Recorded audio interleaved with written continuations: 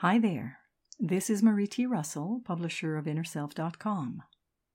Welcome to the Inner Self audio version of Digital Distraction and Depression, the 21st Century Scourges by Amit Goswami, Carl David Blake, and Gary Stewart. The article is narrated by Marie T. Russell. Since the 1980s, video communication has been the norm, as opposed to print or the three major television networks and PBS. Today, there are thousands of television and digital channels and choices, plus on-demand and countless subscription services, including digital downloads.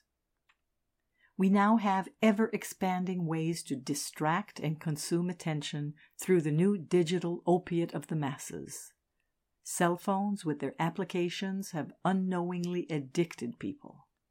Our attention span has drastically shortened. The constant electrical bombardment is creating a cellular and biological interference.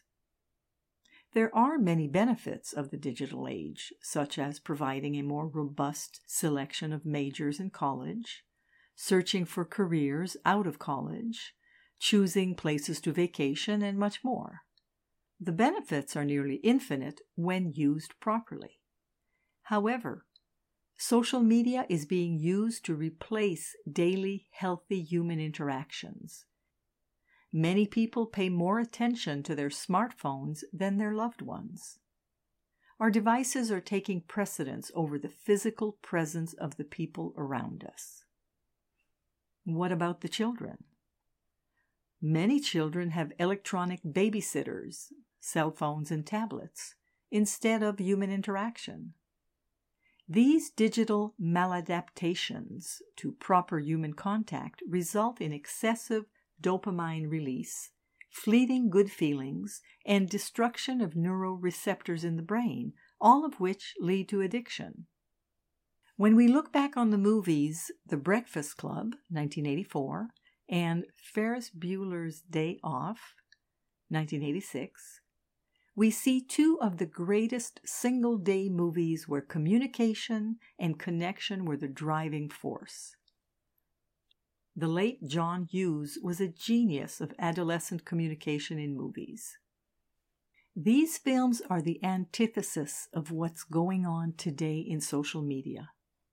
Can you imagine the kids in The Breakfast Club today? They would all be on their cell phones, and none would have grown through their incredible human interactions. The first step to solving any problem is noticing that there's a problem. Again, in life, the correct direction is always manifested by a real connection. When we discuss these issues with younger millennials, they notice that something is wrong, but they could never imagine living without social media. As incomprehensible as this may sound, we can survive without it. We use social media and note the advantages of it. However, millennials, as well as the other generations, are losing their appreciation for real human interaction, hence the social disconnect. What then is the antidote? Put down your cell phone and connect. Be present and speak to people in person. Even back in the day, AT&T had a telephone campaign. Reach out and touch someone. The concept is faster and even simpler today, but often not easy when people are incessantly addicted to this 21st century electronic phenomenon of digital distraction. Depression. Exogenous versus endogenous. When a patient visits a psychologist, the first thing the professional asks of the patient is to fill out some type of personality questionnaire.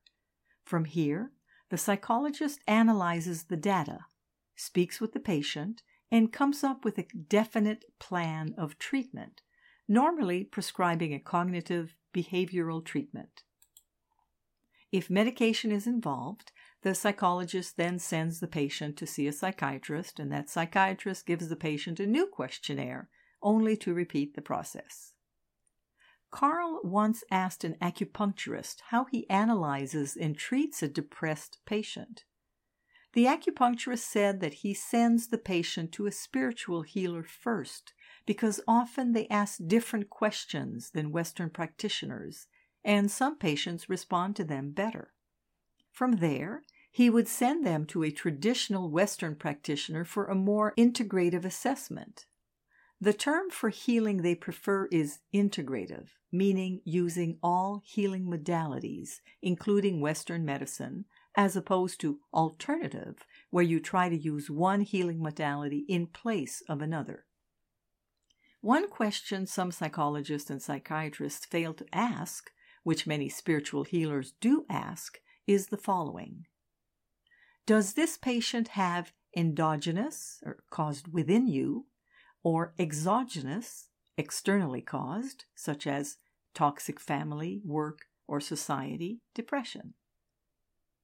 Before you can be diagnosed with depression, make sure you know which one you have, as this can be huge in your treatment, and you may even have both. I have personally never met a depressed person who did not have a legitimate reason for his or her depression. Many people are suffering from a severe case of relationships with toxic people. Toxic people can, and eventually will, cause depression. If the average person knew how many of their friends and family did not like them, they would be astounded. Removing toxic people will allow you to live your best life. In addition, when patients are overwhelmed with tragic events, the negativity going on in the world, and other real-life issues, they need to find outlets to help them calm down and enhance their levels of gratitude. Sometimes, too many great things happen to a person and he or she must make split-second, important decisions, often breaking under the pressure. The rich celebrity who lost millions to end up poor is a cliché, but it is real. Therefore, stress, positive or negative, can take a toll on someone. If you ever get overwhelmed, please find a professional who can guide you. It is fortuitous that the day after this section was written, a psychiatrist asked me about spiritual healing and said she would be more than willing to send some of her patients to a spiritual healer. More and more Western-focused practitioners are becoming open to holistic Eastern concepts and integrative therapies. This article was written by Amit Goswami, Carl David Blake, and Gary Stewart, and excerpted from their book, Quantum Activation: Transforming Obstacles into Opportunities. The article was narrated by Marie T. Russell, publisher of InnerSelf.com. We hope that you have enjoyed this article. For over 30 years, we at Inner Self have sought to encourage new attitudes and new possibilities. For more inspiration, visit us at InnerSelf.com. Thank you.